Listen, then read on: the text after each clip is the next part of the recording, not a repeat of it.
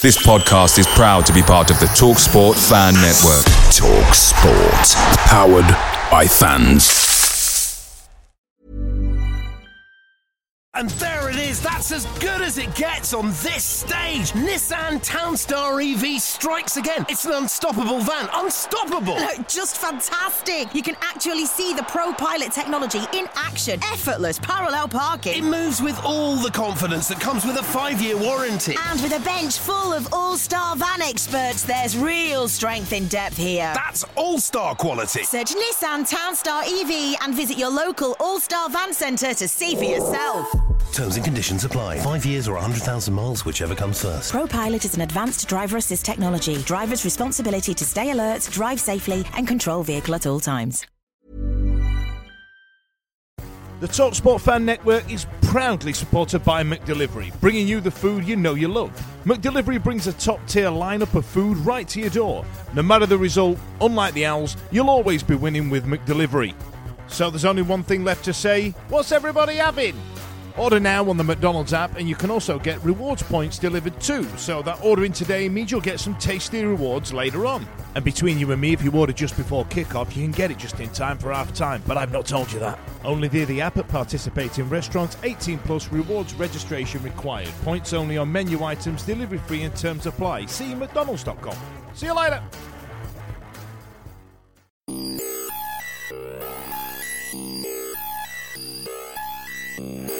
Travelling contingent from South Yorkshire to West Yorkshire once again, and the Wednesday supporters already in good point. It's in line with the edge of the Huddersfield Town penalty area. A couple of step overs, and now the cross into the box.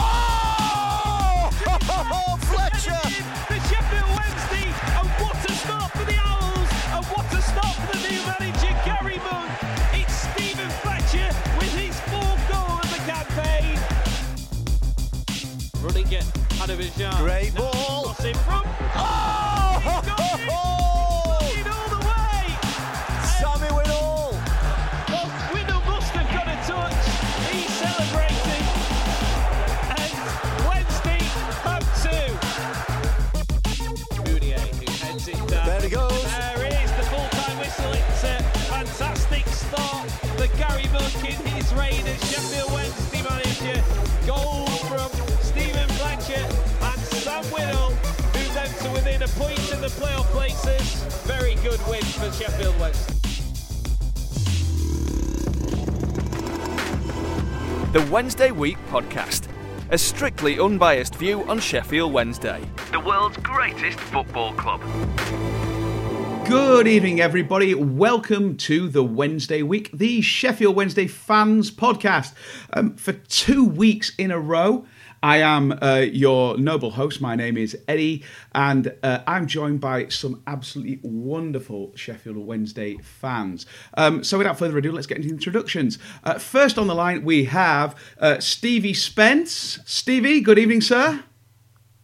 Good evening, Eddie. How are you? I'm not so bad, mate. How are you? Yeah, all good. Really good. Especially after Sunday. Yeah, it's not been a bad 7 days, has it, for the old Wednesday fans? For fans who are listening who are of a certain age, let's not get confused here. Stevie Spence is not Stevie Splash, the 1980s pitchside announcer. He is in fact a current generation Wednesday fan, and we thank you for your presence, Stevie. Also here tonight, we only have Simon returning again. Simon Hill, good evening, sir. Hello, Eddie. Good evening to you, sir. Awesome. And just let's bring the listenership into your world tonight. What can you see around you tonight? Where are you broadcasting from? I'm sat at my dining room table. I have a glass of lovely sparkling water in a pint of Bomber Ale glass. And then next to it, I have a Christmas Sheffield Wednesday mug with my green tea in it. So completely sober for September, getting ready for my losing my liver and kidneys for October. Sounds very, very South Stand to me, that, but yes. It's actually grandstand. I'm a grandstand, family stand lover. With yes, no swearing. We eat prawn sandwiches and we look down on you all. Well, and quite literally, because you're so high up. Quite literally, yeah, exactly. Yes. And finally for tonight, the best use of these two letters since LL Cool J. It's Laura Lawrence back again. Good evening, madam. Evening, Eddie. How are you? Yeah, not bad at all, thank you. So, is it the part of the green tea revolution that you're joining tonight, or not? No, massive glass of red wine. Yeah, that's kind of how I'm rolling as well tonight. So it's been a bit of a back to action week in the world of Wednesday, hasn't it? This week, so we had the international break. Uniquely, I think for Wednesday, nothing happened. We've kind of got used to our players being seconded out and generally playing for fairly disappointing teams internationally in these breaks, but it was kind of a clean slate. So we approached the Huddersfield game on Sunday with a clean bill of health, and we approached it with a need to kind of get back on track after two disappointing results. And of course, it was Gary Monk's first game in charge of Wednesday. Stevie, in terms of the team selection that came out on Sunday, how did you feel that, is Gary Monk putting a stake in the ground and saying, this is my club now? Or was it really kind of continuity and carrying on with the way that Lee Bullen had set up the team? Little from column A and a little from column B, in my opinion, to be honest with you. There was nothing out there that was a major surprise, was there? Maybe Iorfa going in at centre-half raised a few eyebrows, especially with Bates on the bench, especially after the Rotherham game. And once he'd settled in against Rotherham, I thought he looked pretty steady. So I was quite surprised there. And he's backed Moses as well, hasn't he? Putting Moses back in was a little bit of a gamble after the Preston game, but he's put him back in, and other than that, it was pretty much par for the course, really. Yeah, I don't want to make a Moses and parting of the sea pun just yet, because I'm sure he's going to have a mistake in him that's going to let us all double down on that one. But yeah, it definitely was. Look, Tom Lees was injured. There was no way he was going to play. So this is not a tactical thing, but it kind of felt, didn't it, Simon, that if there was a question mark with that team selection, it was, we're playing with two players who haven't exactly covered themselves in glory at the back going into the game. I think you obviously look at the QPR game and you look at the fact that, Lee was injured in warm-up. So Odebajo had been dropped, had to come in. Iorfa went in a position that I don't like him in that position. But on Sunday, I thought he played very well. I thought his pace helped him out as normal. But certainly, I looking at the game and looking at sort of the reactions afterwards, I didn't have a problem. Did he not have a problem because Huddersfield were pretty inept up front? I don't know. We'll see on if he plays in the same position on Saturday, won't we? Yeah, absolutely. And in fact, from my point of view, I felt like it wasn't so much, are these boys going to be able to do a job given the task that's at hand? I think we'd seen in the last two games the impact that having Tom Lees next to him, the change in the performance of Burner, that was almost my biggest worry. Laura, how did you feel that we dealt with the fact that Burner was almost having to do the leadership role in that back four, as well as actually just replacing the pure talent of Tom Lees in his absence? Well, I've always made a bit of a thing about Tom Lees being captain anyway, because I don't think he's authoritative enough. And I hoped that Burner would sort of be a bit more captain-like, because he was captain at his old club, wasn't he? Yeah, absolutely, yeah. So I wasn't so bothered about him at the back. I was quite worried about Iorfa going in at centre-back. Especially because we did have Sam Hutchinson, and he could have dropped back quite easily into that role for consistency purposes. My major issue is with Odebayo, is that I just don't like him as a fullback. I think he puts Westwood certainly under unnecessary pressure. There was one or two pass backs in the first half where Westwood had to clear it out of play just because he made some awful decisions. I watched it again today. I have to agree with you, Laura. Last time I was on, I questioned how his positioning, positional sense, etc. And I watched it again today, and you're absolutely right. And when you've got a left back, it was Congolo who probably had more chances than anybody. He's coming down that wing, and left backs having more chances against us than their strikers. And you've got Odebaggio drifting too deep in and letting that left back come down that wing and having a go. Again, I don't know. He scares me. Do you feel that even given that this, this little run, are we seeing what Julian Börner can be in terms of a leader in that defensive four, but also, he kind of seems to really relish being the guy back there, and I think he showed a little bit of kind of captain spirit. He seemed really, really in control, and he's almost really embracing, the fact that he's not Tom Lee's able assistant at the moment. Yeah. He really does feel like he's grown into it, and he wants to demonstrate that he can be the guy back there. He's I think that's exactly calm. it. Yeah, that's exactly it, isn't it? He seems to be evolving into a position, into that sort of position of the leader without an armband, really, doesn't he? He is calm. He's very assured on the ball. He's very sort of authoritative without the ball as well. Everything he does is sort of really understated as well, isn't it? So you have total confidence there, don't you? Yeah, he's efficient, isn't he? You look at him. That's exactly it. He looks like the German player. I mean, I know he's played for Germany, I think, under 18s, under 19s, under 21s. He's obviously been part of a coaching system, a very good coaching system. But what I love about him is he just smiles all the time. He seems to be enjoying playing, and he's got that clearance, that goal line clearance he made a few matches ago, and the look on his face when he made that, which was almost like Sammy Winnall scoring the goal on Sunday. He just seems to love and relish every minute he spends on the pitch. And how can us as fans not like that? The fact that he looks like he absolutely loves playing for Wednesday through the entire game. You get other players and you think, geez, he doesn't look like he wants to have turned up today. But he looks like every minute of that game, he puts 100% in, and he looks like he's enjoying it.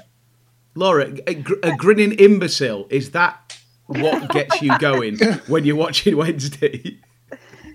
Oh, I thought you were going to talk about my husband then. So, of course you want to see them happy. And I think that's big credit to Wednesday, is the fact that Börner's come across here, and he's made no bones about the fact that he wanted to come and play in England, and it's a lifelong dream. The fact that Wednesday as a club seem to have made him so welcome, he's clearly very happy and he's settled in really well, and the team, he's enjoying playing in the team. It's credit to Wednesday and to those players that he has settled in so well.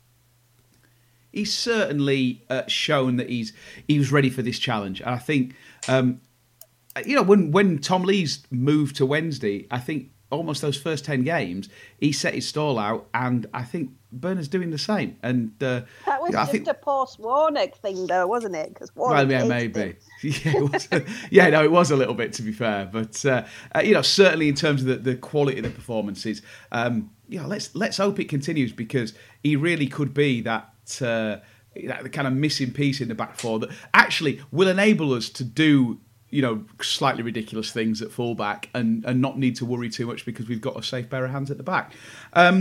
So we were away to a team that was, in theory, massively underperforming. I think we discussed it last week on the pod, that they have lost so many key players that realistically, could they expect anything more than a point from their first 6 games? The opening salvos were kind of back and forth.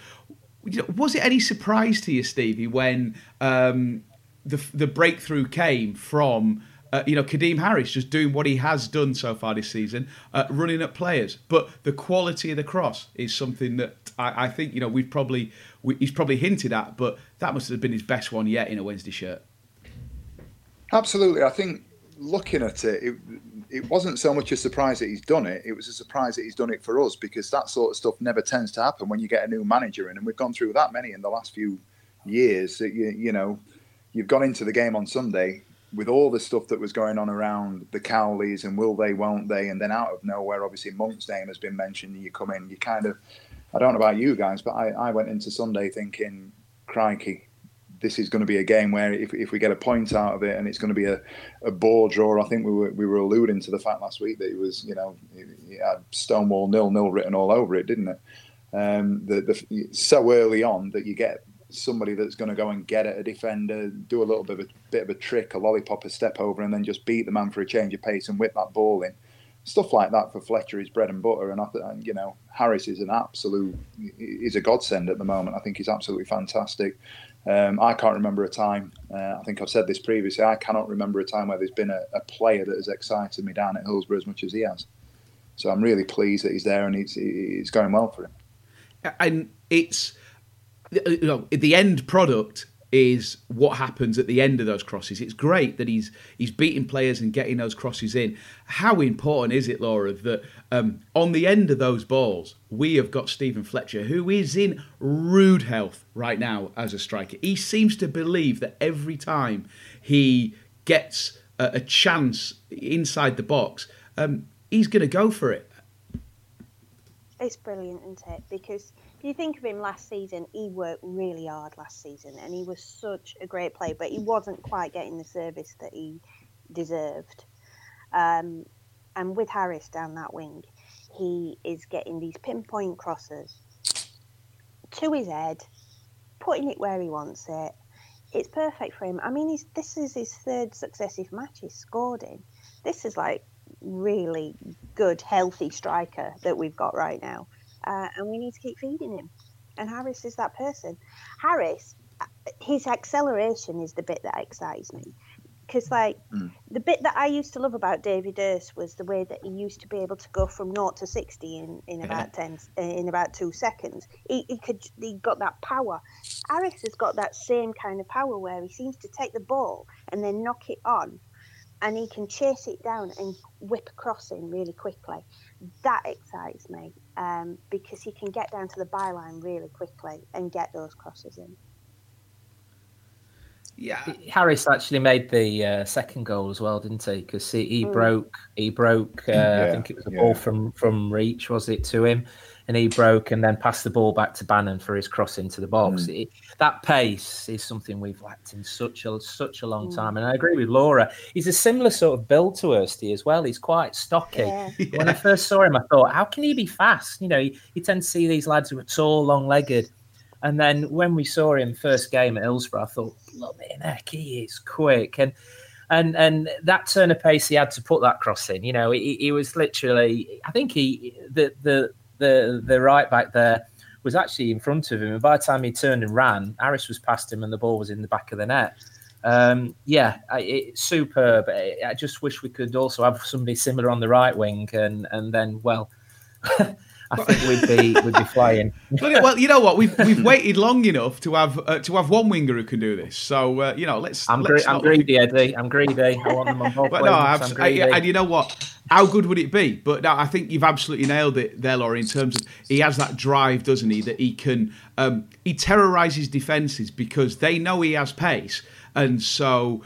They will do what they can to slow him down. They'll show him the outside, show him the outside, show him the outside. And then he can take one touch and then just drive in either into the box directly himself or he can get round them and pull that ball back. And it really adds a different dimension to what we can do, attacking-wise. And also it really plays into our hands in terms of the way that we're playing on the break again in the way that we did in that first season under Carlos. It's something that we've not seen. And I think teams have forgotten that we have the ability to do that, and that was so much of the element of surprise that we had, and we brought so much success in that first season under Carvial.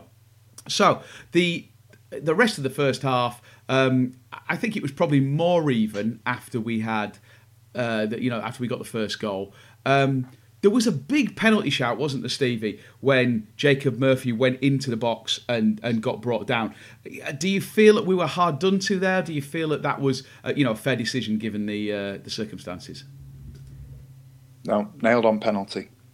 Absolutely. Simple as that. Sorry, as far as I'm concerned, if that happens anywhere else on the pitch, if that's on the halfway line, it's foul.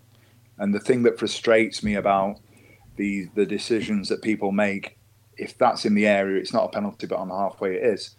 There's got to be that consistency in terms of a foul is a foul. He was in the area. He was clipped. I think there were 3 people around him, weren't they? Nobody's played the ball. He's been clipped on both sides. That is a penalty, as far as I'm concerned.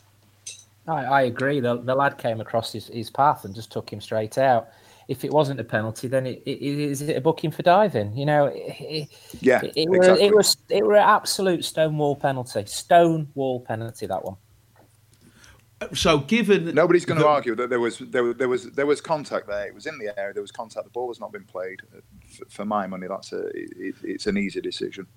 So we're all sitting here, and actually, it's easy to talk about it because we've ended up winning the game. But given how flagrant that was, but also given what we're seeing in the Premier League at the moment and the confusion and, let's be honest, the shit show that is VAR, do we feel that would we sooner have those decisions go against us, or would we sooner have VAR implemented the way that it has been so far and take our chances?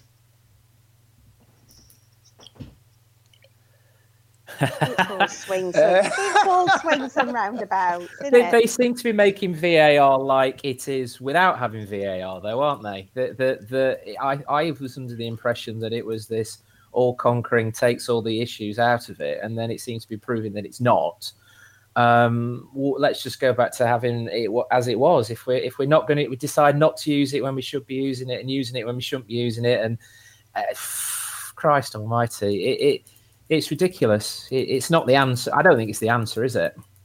The problem is that they brought VAR in and changed the laws at the same time. What they should have done is brought VAR in under the old laws so that the referees were actually sure of what the new laws were. And then introduce the new laws after it had a settling in period. They brought too much in too soon, and they can't cope with it because they're having to interpret these new laws as to whether they're right or wrong, and they're not getting these decisions right.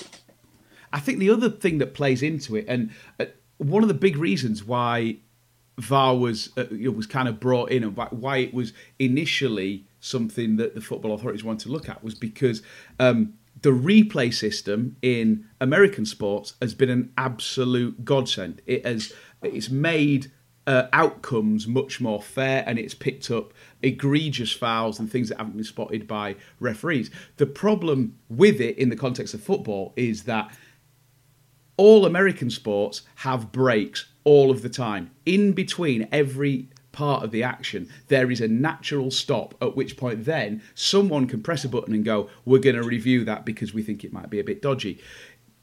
VAR, I think, has been a failure because it relies on somebody pressing a button next time the ball goes out of play, which could be 1 minute, 2 minutes after an incident takes place. And that's where the frustration lies.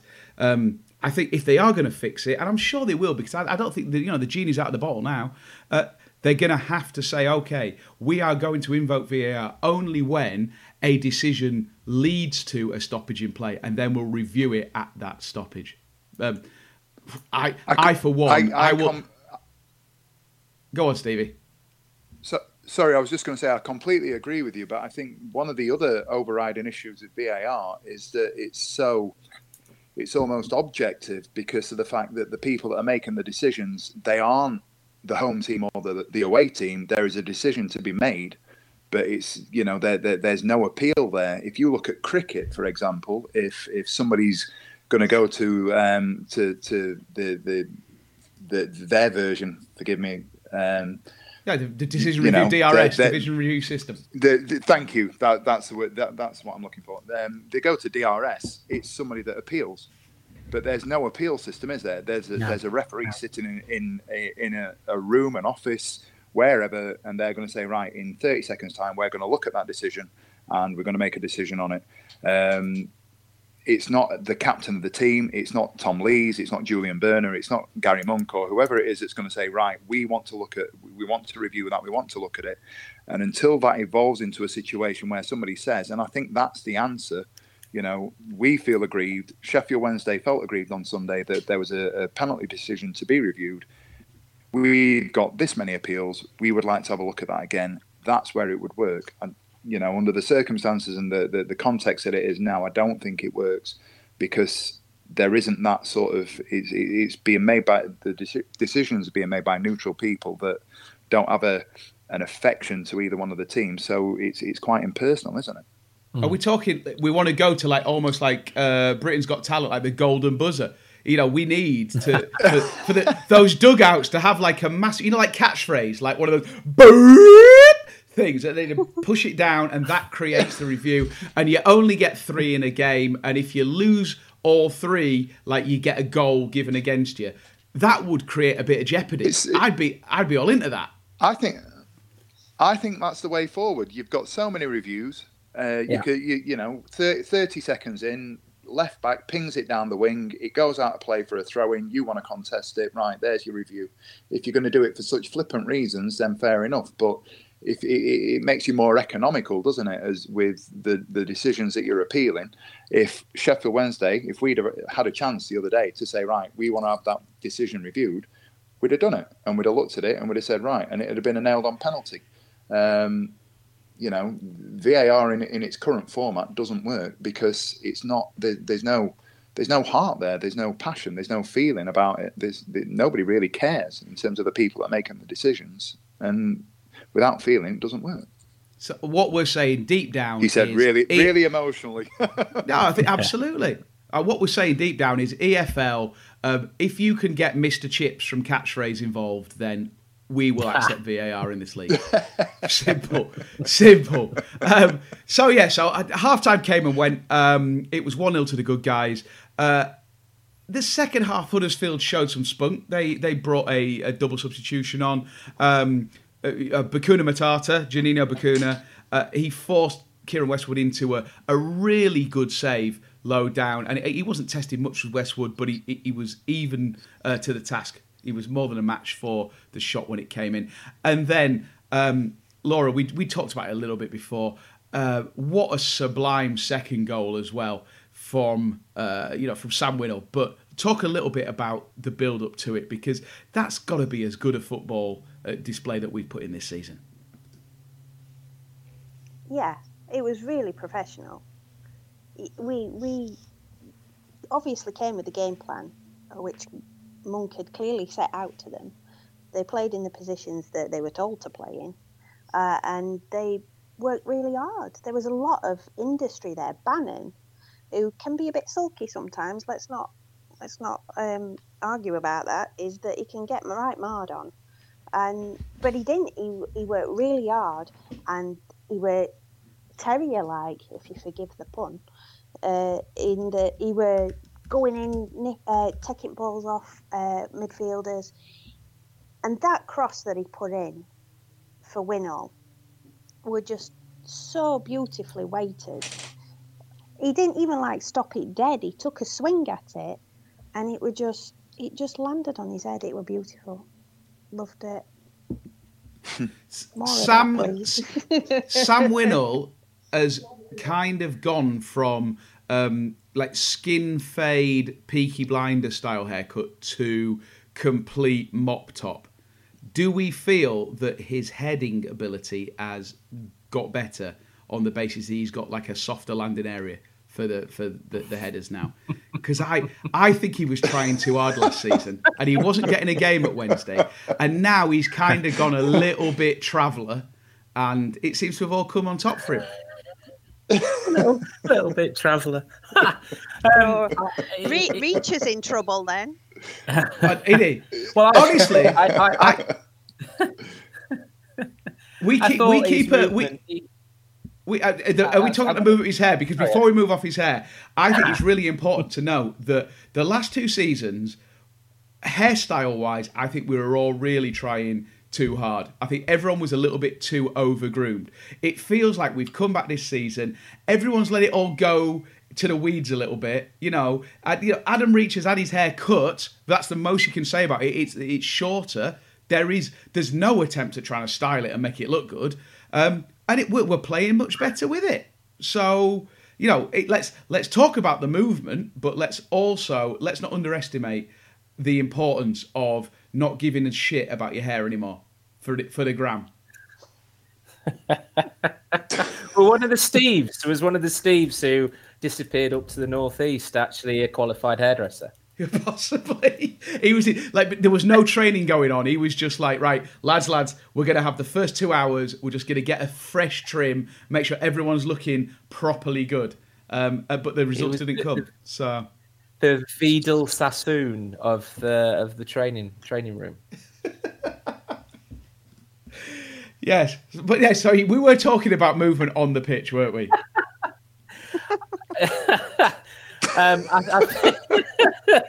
Oh God, I think the ball in from Bannon was fantastic. I also think you watch it again and look at Winnall's movement for the ball, and that head.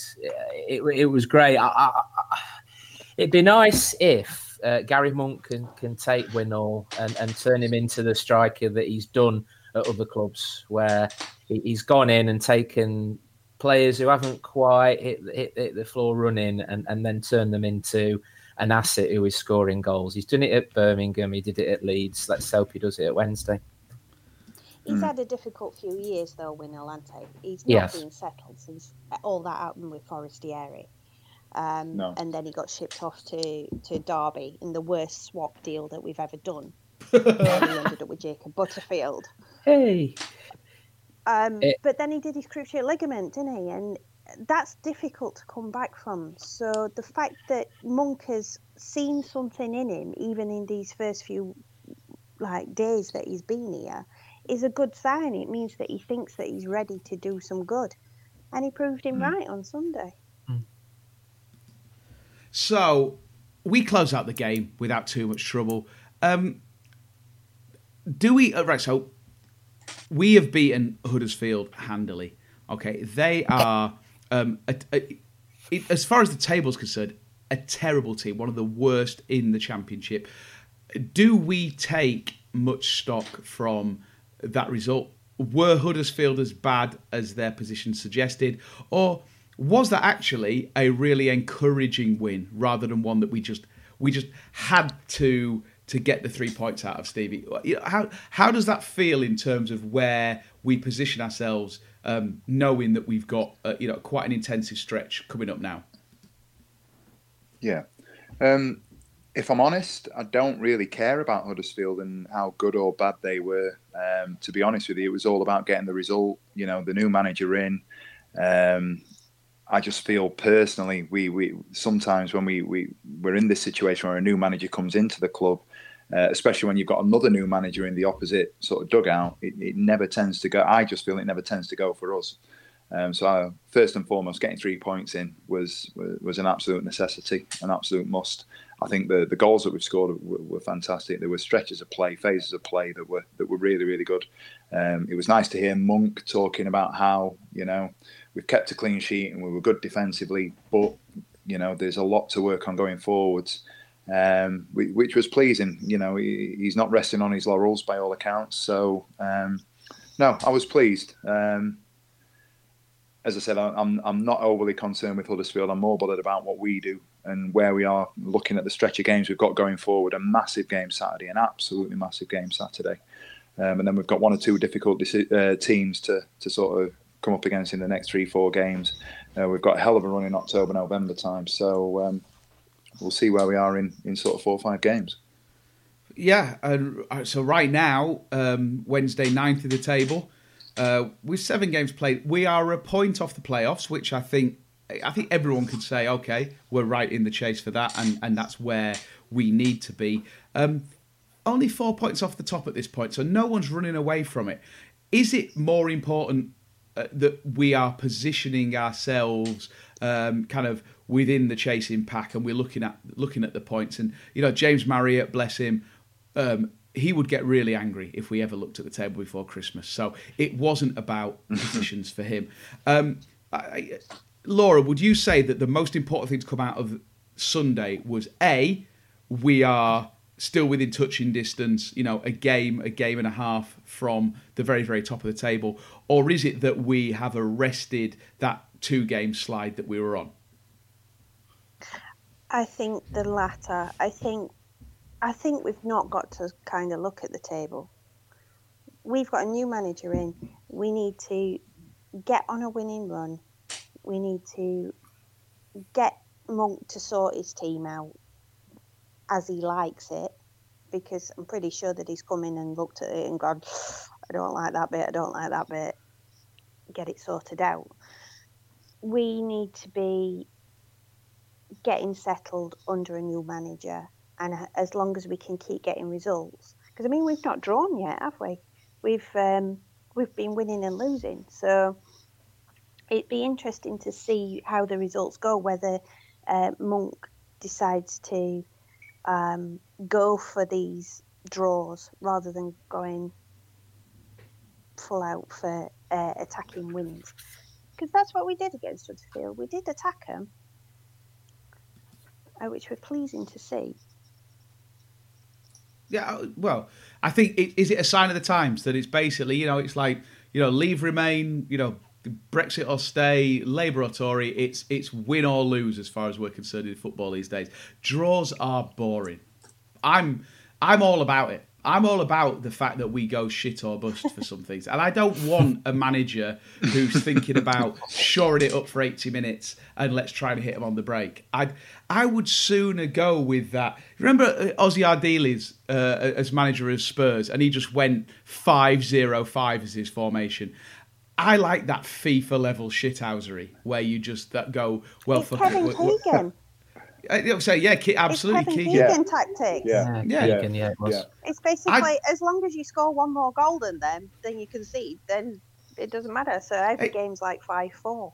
Oh, the last 10 days. I like that idea. Yeah. I've been sold on the idea of Gary Monk, but if you're going to turn around and say Gary Monk's going to play for a draw, well, bollocks to that. I'm not bothered. Well, you don't know, though, do you? Well, I don't want. Well, we don't know. What his mindset is, do you? Well, I don't want that. In fact, look. There's a part of me who thinks that he's insisted that the squad have raggedy haircuts just to make himself look good, because he has a very fresh trim. He has a very, very nice haircut, doesn't he? Very nice. I described him as a Tesco value Ricky Wilson from the Kaiser Chiefs. Actually, I think Ricky Wilson is a Tesco value Gary Monk, having seen him on that touchline. And before we close this out, on the subject, so Stephen Fletcher, we've talked about his form, we've talked about this renaissance, this rejuvenation of the man. When is Barry Bannon going to take him to one side and say, listen, Steve, I saw the light this summer. I buzzed that hair. I'm not even pretending that it's there anymore. What are you doing? Because those cameras weren't kind to Stephen Fletcher at the weekend. Whenever you saw the back of his head, he looked like Skeletor. There was no hair there whatsoever. Didn't they both go for hair transplants at the end of last season? That's what I was just going to say. Well, one of them hasn't taken. He's had one before, didn't he? Used to be on the back of the Daily Mail in some sort of hair. Him and Michael Vaughan used to be on the back of the paper. Shane Warne and Vaughan talking about the Belgravia hair clinic or whatever it is. That was the one. And he came to Hillsborough and I went, I'd get my money back if I were you, lad. And then they've both gone off again. And it's funny because we were watching it and I was sitting there and I'm thinking, I'd get you my money back if I were you, Steve. I don't know how much you paid for that. Did he go to one of these cheap ones is it Turkey and have it done there, or is he? I think out of the two of them, I think Barry's got the better deal. To be honest, well, it's difficult with Barry with that beard, isn't it? It's very difficult. Which way is his head? Well, exactly. He could have his head could be on upside down for all you know. Yeah. I don't know. I don't know. I just worry about Stephen. Hashtag pray for Stephen. I wonder whether he saw Barry got some results, and then he was on his Facebook later on, and it was one of those like advert sponsored posts that came up, and he bought it from China, and it was a kit, and he had to rub it into his scalp 2 days a week, and it just never took. But he's too proud. He's too proud to say it was a bad decision. But he's scoring goals, so let's not complain too much. Crack on. We spend too much time on a Wednesday week trying to, worrying too much about how beautiful our squad are. They're all beautiful in their own way. We're all God's children. So that is Huddersfield. That is Huddersfield. We're all God's children. I went to see the Book of Mormon last night. This is why I was in London. Got last minute ticket to see the Book of Mormon. I've been quite spiritual since. So yes, we are. We're all God's children, and Fletch is the kind of bastard stepchild. Fulham. You're going to be taking on multiple wives then? No, it turns out I've been reading on the way back up that apparently the Church of Latter-day Saints don't do that anymore. They're moving with the times. Not only apparently is bigamy not great, they also in 1978 they said it was all right to be black. So they're basically at the cutting edge. Very, very kind of them. Of inclusion. Very gracious. Yeah, absolutely. I would recommend the Book of Mormon. Thank God for that. Yeah. Excellent. The Book of Mormon is basically like a Salt Lake City version of the Full Monty. So I would recommend it to anyone. Look, we have gone so far off piece there as to be ridiculous. I'm a terrible host, and I should be brought back. So that was Sunday. Basically, this week there is nothing much happening. But Saturday, as we just alluded to, we have got an absolutely huge game because Fulham are coming to town. So I think we talked at the start of the season, we've talked pretty much every week since. Wednesday had, by rights, one of the easiest starts to the season that any team in the Championship could have. And I think we've made a pretty decent fist of it. Fulham are coming to town, and I don't know, Simon, there's part of me that worries because this is a big team, a big name team with some pretty imposing names on their team sheet. They come to Hillsborough further down the league than us. So what do we expect from Fulham? Is this are we worried because they're a team that are expected to be up at the top, or do we feel like we're catching them at the right time because they are massively underperforming? I think we've got them at the right time. If you look at their results, I mean, they lost against Barnsley and Forest. I mean, their run so far, they beat Huddersfield, Blackburn, Millwall. They gave Millwall a good stuffing, and they're drawn to. They drew West Brom, last-minute goal from West Brom. I'm just a little bit worried about their strikers. The guy up front, is it Mitrovic? Mitrovic, yeah. Mitrovic. I mean, he's scoring. I think he played for them when down at Hillsborough, didn't he, where the season they went up. We've got to be on top form at the back. I hope Tom Leesy's back and fit. That allows, two natural centre-backs to be there. We've got and also as well, you've got Knockaert, who absolutely bloody hates Wednesday, doesn't he? Oh, he's like a bogey player, isn't he? He will do anything and everything to score against us. So, there's an added spice there, isn't there, Laura? Because it looks like Michael Hector and Josh Onomah might be returning, just not in the blue and white stripes. Do we think that's going to affect the performance? And what sort of reaction do you think they'll get from the Hillsborough crowd? Oh, they'll get a good reception. They were decent players. Well, Onomah didn't massively play, but Hector was a bit of a legend in the time that he was there. He's going to get a really good ovation when he comes, but I don't think it matters. Well, he can't play until he's not concentrate on them. He's not playing until January. He can't play till January, can he? No, he can't play till January. So what's he do? Is he just there? Just going to wait for the crowd, I think. Yeah. He signed a pre-contract, hasn't he, to join them in January? So I think he's training with them. But Onomah's only made. Play. Yeah, can't play. But Onomah's only made two appearances for them. since he signed for them. Yeah, I think only came on for the last couple of minutes against West Brom as well, didn't he? So, it's I mean, no look, difference then, does it? So, given what we know about Michael Hector and given what we've seen so far about Julian Börner, Stevie, if you're given the choice now, pick one of them. Who's going to anchor the Wednesday defence for the next 5 years? Well, it's got to be Börner, hasn't it? Yes, it does. Yes, correct answer. There's your answer. I said in the summer, massive fan of Hector. I thought he brought an assuredness, and I actually think he was the better of the two centre-halves that we played last year.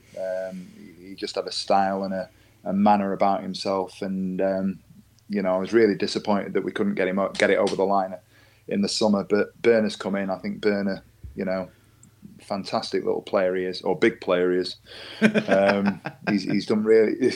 Yeah, I thought I'd chuck that one in. He's done really well for himself this year. I'm really pleased with the way that he's settled in. Bit of a cult following. I've got a 5-year-old daughter sings his song. Not the full version of the song, but she's a Börner fan. Yeah. Yes, exactly that. The PG version. But no, I think Börner's here. We've got to put faith in the players that we've got. I'm a fan. I think honestly he's got all the building blocks to be an absolute superstar for us, and I almost already see the time in a year's time or 2 years' time where we lose him to a Premier League club or back to one of the top clubs in Germany or wherever, because I honestly believe he's got everything that he needs to be a top player. So I kind of feel let's use him while he's still ours, because if we don't get promoted, I can't imagine that he'll stay given a better offer. But that's all for the future. We'll talk about that after we've been promoted in May. So, Simon, we just talked about who Fulham have at their disposal, especially going forward. We talked about Knockaert, Tom Cairney, Cavaliero, Mitrovic, especially given that we're slightly threadbare in defence. Do we feel like we've got the quality to prevent these guys from scoring, or maybe even prevent them from scoring more than one, that'll give us the chance to get enough down the other end to get a result out of the game? One thing I like from Gary Monk and what he's been saying in the press, and he said on Sunday, was that he's going to stop. He's not going to worry about other teams. He's going to get Wednesday playing in such a way that teams worry about us. I think, look, if Tom Lees is fit, I'd be happier. I thought Iorfa did a good job on Sunday, but we need to be firing on all cylinders at the back. But also, I think we need Hutch and Bannon really firing all cylinders in midfield to stop anybody creating any sort of goals for these guys. Because if they get if they create a chance, they'll put it away, and that'll come from their midfield. I think at the back, I think we've got a chance against Fulham's back four. They've been conceding goals, so we've got every chance. Look, if we play some of the football I thought we played from the midfield on Sunday, we've got every chance. He's had another week. Sorry, Laura, go on. No, I was just going to say, I think it's actually more positive than we're making it out to be, because they don't actually score as many as their stats show. Because they've got the most successful passes overall, most successful passes in an opposition half, most chances created, most shots on target, and highest average possession. Yeah, we should be shitting ourselves looking at them stats, but they don't score as many as they actually should be. So, and they're actually a lot weaker in defence than they should be as well. I've got some Fulham fans that are on my Twitter feed, and they were having a right meltdown this season about their goalkeeper Bettinelli. He let in another howler at the weekend, and if he's pressurised, and we've got Fletcher in good form, and we've got Kadeem Harris going at him, and we've got Bannon that can put crosses in, and potentially we've got Winnall wanting to prove a point, I think we've got a better chance than people are making out that we've got. We've got to play to our strengths and not worry all completely worry about playing defensive and stopping their attacking players. We've got to play our game of football, and we've got to push them. And like you say, push on that back four, threaten the keeper. And if if I thought, going back to Sunday's game, I thought Adam Reach had a brilliant game. He were all over the place. To say he was almost playing up front, he helped create both goals. If we can get him more into the game, he had a couple of good chances as well. I think we can take the game to them. And if we take the game to them, get 2 or 3 up. We're talking about Kevin Keegan's side. Come on, get 2 or 3 up, and they've got to score 4. Come on, let's go for it. What I worry about is our fullbacks, is the fact that they've got Knockout, Mitrovic and Cavallero up front, and then we've got Adebayo and Palmer trying to stop them down the wings. Yeah, I mean, that's the bit that worries me. But if we can play to our strengths, and Monk has already identified that we clearly are good, especially down that left-hand side with Harris, then we should be taking the game to him, trying to prove a point.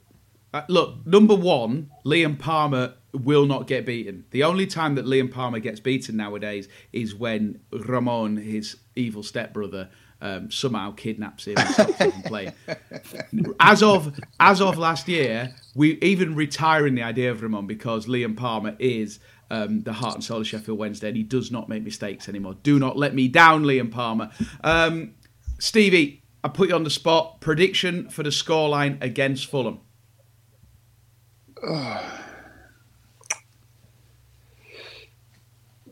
My heart says I'd take a point, but my head says I'd take a point. I've got it in me. I do think we might just nick it. I think that groundswell of the home advantage, Gary Monk's first game at Hillsborough.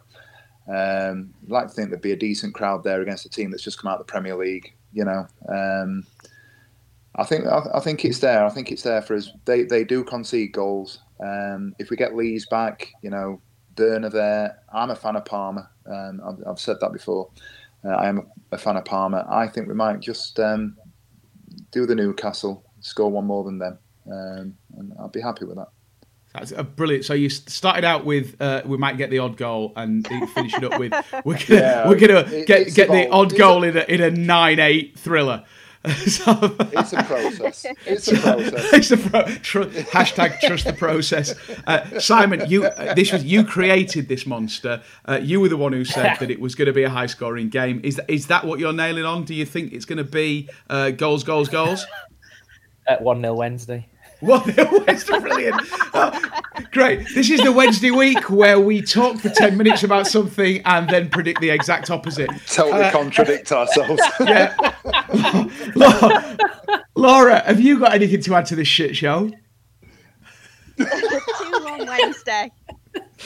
2-1 Wednesday. Fantastic. 2-1 Wednesday. Brilliant. Well, I think Wednesday are going to win it 3-2 and take the Ashes back.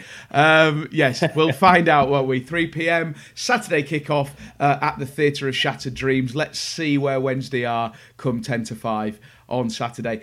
It's a very, very short break after that game, come win, lose or draw, because on Tuesday we're back to the Rumbelows Cup. We have got a plum draw at home to Premier League giants and former Sheffield Wednesday bogey side Everton. Si, what are you thinking about Everton? Do you think Gary Monk cares about the Milk Cup, the Carling Cup, the Worthington Cup, the Carabao, as we call it now? Are we going to see a first team getting picked, or do we feel it's going to be in the vein of both Jos and Carlos Carvalhal, that it's going to be kind of a Dawson in nets and build it up with reserves from there? I'd like to see him field the full first team, to be honest. I think we did we not do that against Arsenal? It was pretty much a first team and when we beat Arsenal. They're probably going to come into Everton. They're probably going to come into it and probably play some youth players, etc., etc. I think Monk's going to see and wants to again see his squad and see how how he wants to play things. Why not? Why not play the full team? You know, we won this back in 1991. I know it's a long time ago, but you know, why not play the full team? You know, we've got a chance here. We might have a chance to move a bit further on. You know, I think personally for me, it's a disrespects the cup when we start playing the second string, so to speak. And it's Everton. You know, people who have paid money to come and watch Wednesday play the Premiership squad. So why not play the strongest side? I'd love it to be one of the Monk, though, wouldn't it? Oh no, absolutely it would. I say I'd love it to have that big cup night, you know, midweek at Hillsborough Field that we've not really had since the Arsenal game. You know, does it matter? You know, Laura, as a fan, forget about what it is. You know, how we have to consider balancing the needs of keeping the team fresh for the league games and the promotion push and blah blah blah. As a fan, aren't these the nights that you live for? Absolutely. You think how wonderful that night were against Arsenal, and just how it felt to be in Hillsborough with it. Having that feeling that we remember from, God knows, like 30 years ago now, where it was just electric and you can feel it, and we need more of that. And we do. In Monk's case, winning breeds winning. So if he can get a win out of Everton, that's a hell of a start for him. He can use that to motivate him to keep going.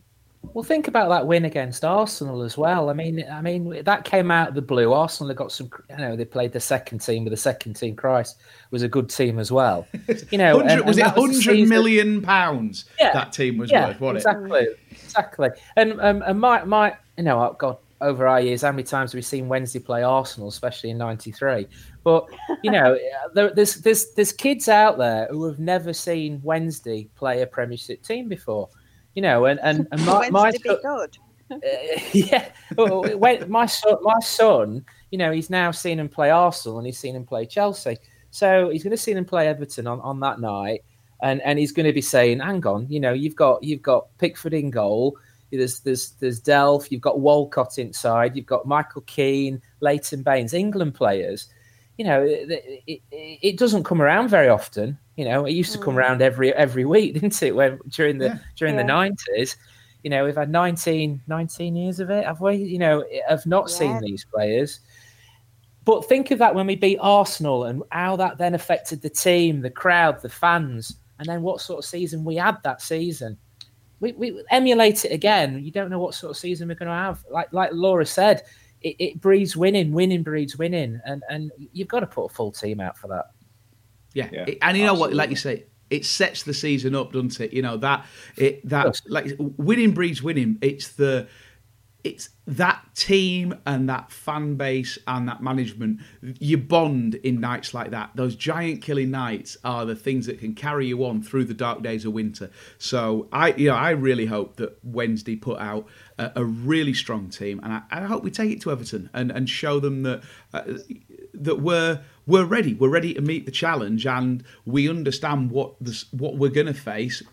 As and when we get up, which will obviously be this year. And I know we've said that for the last 19 years, but obviously that's going to happen. I've still got my Premier League return ticket that I got after we got relegated in 1999-2000. So, yeah, I'm ready to cash that in.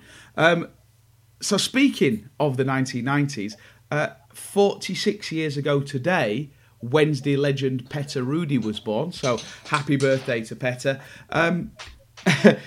What are our memories of Petter Rudy? Because I know at the time he was almost a little bit of a figure of fun, that he wasn't quite the level of quality and class that we expected wearing the blue and white stripes. We'd snap your hand off, wouldn't we, right now, to have a player of the quality of Petter Rudy playing for Wednesday. Do you know what? I didn't realise he was only 46. It just ages me because I'm 42. I know. Yeah. When I saw the schedule come up for tonight, I was like, Jesus, he's only 6 years older than me. He always seemed about 20 years older than me when I was in the 90s. I'm keeping quiet because he's actually 3 years younger than me. So honestly, no. How much of a shock is that though? Because so he must have been when he was playing for Wednesday. He must have just been in his early 20s, and he looked. Yeah, he looked and played like he was 36. So yeah, unbelievable. But I honestly he come think into that a Wednesday side when we were struggling, didn't he? You know, he joined us in '97. 3 years later, we got relegated. He come in. Chris Waddle had gone. He come in. He had a bit of a look of a Waddle about him, and I mean, I remember we always used to say we're Bambi on ice. They were all legs, weren't he? And he'd do a fantastic mazy run, get in front of goal, and sky it over the top. I don't know. I think we ruined him, to be honest. I think he came in a time. Di Canio had his pushing, shoving. Carboni won't go to Southampton. You know, we had David Pleat brought him in. Then he went through obviously the Danny Wilson time. The poor lad, God, and Bennett. You know, no wonder he looks older than me. The poor lad didn't exactly come in the right time, did he? So can you imagine your life where you join Wednesday and you're 22 and you get told, right, we want you to anchor midfield. He goes, right, fine, no, I can do that. That's great, yeah. Who am I going to be working with? He goes, well, we've just signed this lad called Danny Sonner. He's going to be brilliant. Yeah, that's going to finish you straight away, isn't it? But it'll be great. We don't get at half time. We do. There's they're talking about a managerial merry-go-round. There's the merry-go-round of 50-50 ticket drawing ex-Wednesday players. And it's just the same 20 that just get repeated all the time. I'd love it for some of those players, your Petter Rudis, your Nicholas Alexandersons, to come back and even maybe organise an evening where they can just chat away to fans who really appreciated their work. And maybe we didn't appreciate them at the time. But if you look back, get those VHS videos back out, you watch the quality that Petter Rudy brought. Bambi on ice, be damned. He would walk into the team that we have at the moment, and I will fight his corner. I don't care what you say. What, at 46 years old he'd walk in? No, probably not right now. Probably not. Maybe right last year. Yeah, exactly. Yeah, under Yoss, he probably would have been first choice. So, yes, captain. Yes. He'd have been captain. He'd have been, of course, he'd been skipper. No problem at all. He'd have developed a really good Sheffield accent by now. Holding midfielder, he would have been, wouldn't he? He had to be a fetus for Joss. Speaking of which, we're going the other end of the age range. Alex Hunt has just signed a new contract with Wednesday. Public service announcement. He's sticking with the club. It doesn't look like we're going to be doing any of this sending the fringe youth team players out on loan like we used to do a lot of it. That seems to really have dried up, doesn't it? We sent a few out though. Yeah, we sent a couple out, haven't we? A lad up to Scotland, and then Livingston, and the lad's gone over to Germany. In fact, one of the lads, what's his name? He's gone over to Penny's gone to Joss, hasn't he? He's gone to Joss. Penny against Hamburg, didn't they? Yes, Penny's off in his first game. Yeah, St. Pauli. Yeah, his first game came on immediately straight red, didn't he? But yeah, it's what do we think is the best thing to do with those players? Obviously, under Yoss, because he was freezing out every single one of the senior pros, they were the first team. So, is it more healthy for them to stay at Hillsborough and be understudies? Is it more healthy for them to get game time, not necessarily at St. Pauli, but elsewhere? From my point of view, I think believe in youth.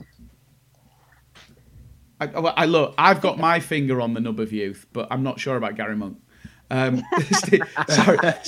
Stevie, what were you saying? I just think if they're going to be in and around the club, they need involvement. If that be half an hour on the bench, off the bench, you look at our bench and we've got it's well established that we've got a very experienced squad now. You look at our bench on Saturday, it's likely to involve Newhu, Rhodes, Winnell, Lee, any combination of player that's been there for 5-6 years, are they all going to be? They're not all going to be coming on. Is there an opportunity to put somebody in there like a Hunt that could maybe get some time, against a team like Fulham? If not, then let them go. Let them go out to a League Two side, go up to Scotland, go where they need to go get some experience, go see what it's all about, and then come back and add to the squad. Don't go to Scotland though. That's just monkey tennis, isn't it? Well, yeah. If they're going to go up there, they might as well come and play North East Counties. To be honest with you, I think the under-23s and the way they've run the under-23s, not so much the other day, but they've been mixing. They've been using the under-23s for some of the first team to get fit again in. Yeah. And Forestieri will probably play a few games with them. I don't know whether his band covers the under-23s, but he might well play a few games with them. And I think Monk's had a few of the lads training with the first team as well. So I agree. You've got to keep them under the same roof and get them mixing with the senior players. Some of the way they train and some of the skills that the senior players have got, it's got to rub off on the young lads, hasn't it? Surely. Oh, you'd hope so, especially if you've got these senior pros who are, they're not just mentors on the pitch, they're also mentors in terms of how to be a professional, how to conduct yourself, how to keep fit and to stay away from the many temptations and pleasures that football brings. And obviously also great mentors when it comes to hairstyles. So, long may it continue. Look, that's all the news from Sheffield Wednesday. If there's anything else that there is that anyone wants to bring up, well, you are wrong because we've covered it all. It's the end of the Wednesday week for this week. Laura, we're going to do our goodbyes.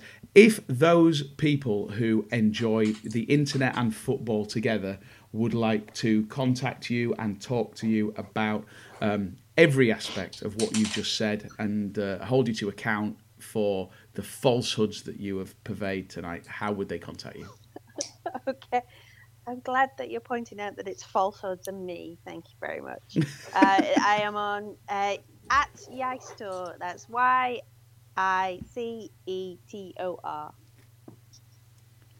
On Twitter, not on Instagram, not on Snapchat. No, I don't see the point of Instagram. You know what? My kids have got into TikTok recently, and I've literally had an existential crisis as to whether I should start doing TikTok. And then I realised that basically it's just miming along to songs. I do that quite happily in the kitchen without needing to broadcast it on social media. So I'm not going to get involved with any of that. And you're not 12. Well, no, I mean, as we talked about at the start of the show, mentally, I've never developed beyond that. I find it quite exciting to... Arrested Development, Well, exactly. They were a great band when I was 11 or 12. So, Mr. Wendell. Simon, if the Wednesday family want to get involved and understand your particular and peculiar view on football, where would they get hold of you? Oh dear, I'm on Twitter at Simon Gixer, which is GIXER 1000. They can come and see. It's very boring, not very interesting. Tends to be photographs of my boy playing football or pointing at German cars where the registration says cock.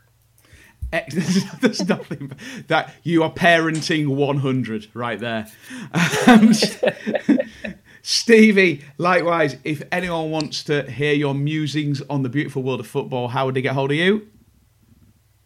Yeah, if they want to hear me moan, you can catch me on Twitter at Spendog, SPENDOG. We love the DOGG. Again, I think we're all dating ourselves at this point, the Snoop DOGG. Right. And likewise, I am available on Twitter at Sausage Arms. Come at me. Give me some hints on how to be a better host, because look, this is the Dan Fudge Show. I'm only doing when the big American talk show hosts have a holiday and they get like the second stringers in. That's what we're doing here tonight. This is, these guys are putting up with the fact that I'm an absolutely useless host by comparison. Dan Fudge will be back next week. I think I'm on as a panelist next week rather than a host. He's going to be the Dara O'Brien, and I'm going to be the Frankie Boyle. So look out for that.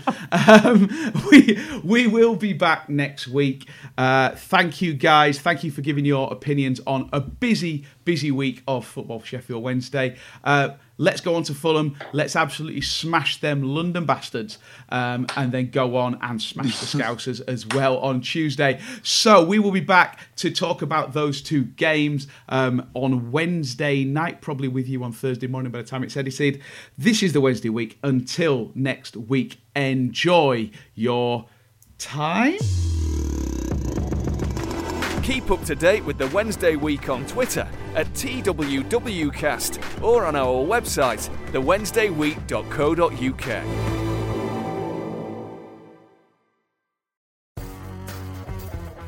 It's the 90th minute. You've got all your mates round. You've got your McNugget share boxes coming down the left wing ready to go. Your mate's already been booked for double dipping and you steal the last nugget, snatching all 3 points. Back of the net, Le Bosch. Order McDelivery now on the McDonald's app. You in? At participating restaurants, 18 plus, serving times, delivery fee and terms apply. See mcdonalds.com for more information. See you later. And there it is, that's as good as it gets on this stage. Nissan Townstar EV strikes again. It's an unstoppable van, unstoppable.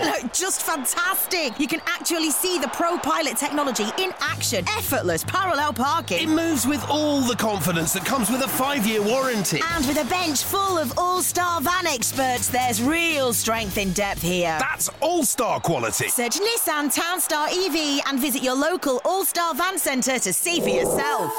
Terms and conditions apply. 5 years or 100,000 miles, whichever comes first. ProPilot is an advanced driver assist technology. Driver's responsibility to stay alert, drive safely, and control vehicle at all times. This podcast is proud to be part of the TalkSport Fan Network. TalkSport. Powered by fans.